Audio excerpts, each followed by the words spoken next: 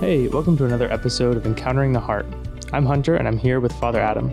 We believe that personal stories are powerful, and young people have great stories that need to be told. It's our hope that their experiences will help you to write your own story. Today we'll be talking to Emma Murphy.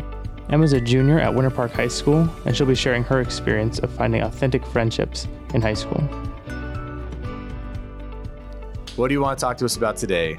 Just like my friendships and how they've been in the past. I've never really had good luck with friendships, I guess. From 5th grade, it's been really rough for me. For example, one of my friends got sick for a week and I kept texting her and she wasn't responding. And then she just stopped being friends with me because she thought I was being creepy or weird. And I was like, because you value your friendship. Yeah. I'm very I care a lot about my friends and I want them to know that I care about them. I always reach out to them, but I guess it's just not, I don't know how to explain it.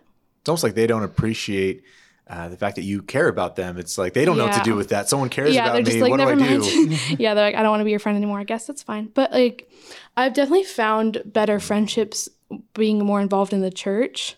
My freshman year was really rough. It was I had a best friend, and one of our friends in our friend group moved away, and she was kind of the glue in our friend group. So it was everything, every time we would hang out, it'd be at her house. And so she moved away, and then we kind of strung out throughout the year and just tried to stay together, but it just wasn't working at all. In March, I fell into it was March 2018, I believe. And I was just very depressed and upset. I wouldn't eat as much, and I just got very hurt by everything because she wasn't really talking to me. She was making new friends without me, and I was just kind of being left behind from everyone. And then a couple of my other friends were just not in a great space themselves, so they just kind of didn't talk to me anymore.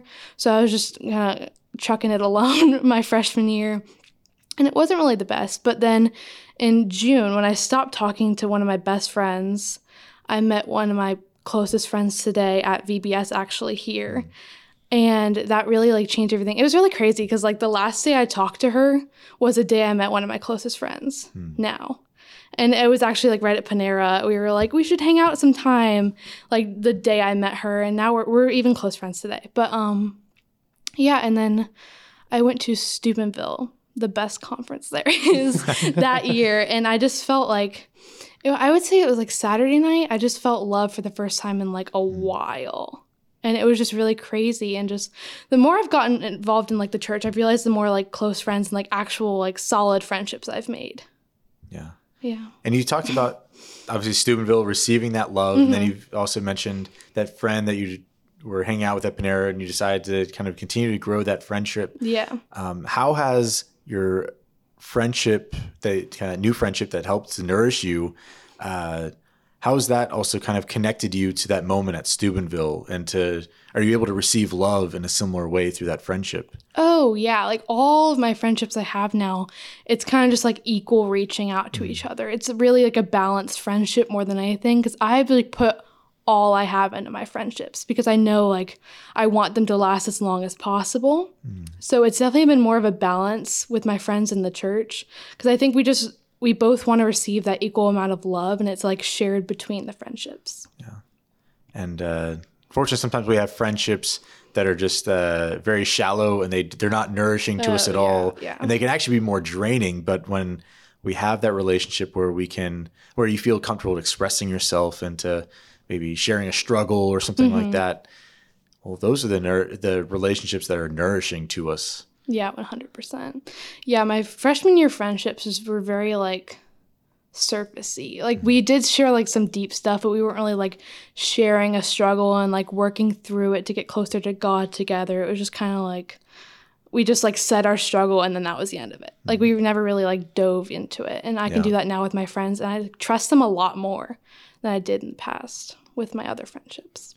Yeah, I think that's an important piece. You mentioned trust, because when we're actually walking on the same journey together and we have a goal and an end in mind to our friendship, it's not just, we're friends. And like you said, sometimes we kind of share deep stuff, but then it's we just move on. When you're oh, I'm going to walk with you, I'm going to accompany you in this, that builds trust in any relationship. So it's beautiful to be able to see that trust has blossomed for you with these friendships. Yeah, it's definitely been a lot better recently. Was there anything that was particularly difficult for you to walk away from those other relationships that were not so nourishing, that were kind of draining for you? Oh, yeah. It was like one of like my first best friends. And we like stuck through 8th grade together. We had classes together. We would mess around quite a lot. The sign of a good friend. Yeah, okay. Yeah. Like we were really close. And it was like one of my first best friends after like 7th and 6th grade, which were not very great years for me. And 8th grade was like the peak of my time, like with that friend.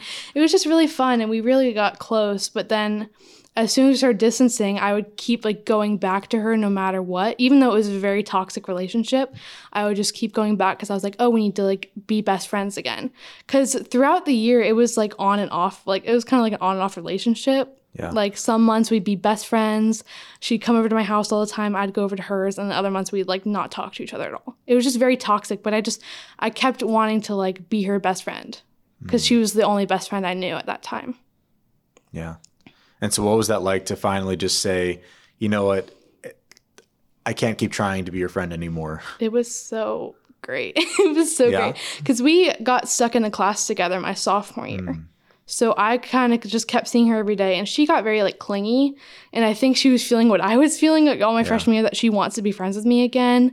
And I gave her like 1 second chance after school. We like hung out for like an hour or so and just like caught up and talked. And then it was like one day in my theater class. It was just like a random class I was put in. She like went up to the teacher. She's like, I can't work with Emma anymore. She's too toxic. And I don't think I did anything wrong. We were just like in a group project together. I was trying to include her. I was like, I'll be the bigger person. It's fine. It's no big deal. But yeah, she just kind of like mouthed off about me to the teacher. And I was like, you know what? Never mind. Like, it's fine. And then I've never talked to her again. Like, I was just like, it's fine. No big deal. Yeah. And I think it's important to recognize that we don't necessarily need those relationships. Sometimes we think, no, everyone has to like me. And that's something we suffer from. Everyone has to like me. Everyone has to be my friend. Otherwise, I have an issue. There's something wrong with me. And it's not the case. Sometimes there's something wrong with the other person. Or sometimes it's just two people don't get along. And that's okay. You don't have to be friends with everyone. Thank you so much for sharing. I know a lot of people struggle with friendships and actually finding those meaningful people in their life. And sometimes it's easy to surround ourselves with just those shallow relationships that are just instant gratification that, you know, we have one thing in common maybe, and so we can share about that. But until we actually have that depth, we're not able to grow in our relationship with each other and our relationship with the Lord. So thank you so much for coming in and sharing with us today. You're welcome. Thanks, Dan.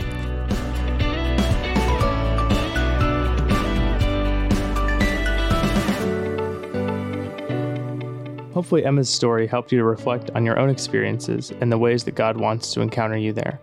And now it's your turn to keep telling the story. Today, take some time to think about your friendships. Are there any friendships in your life that are pulling you down rather than bringing you up?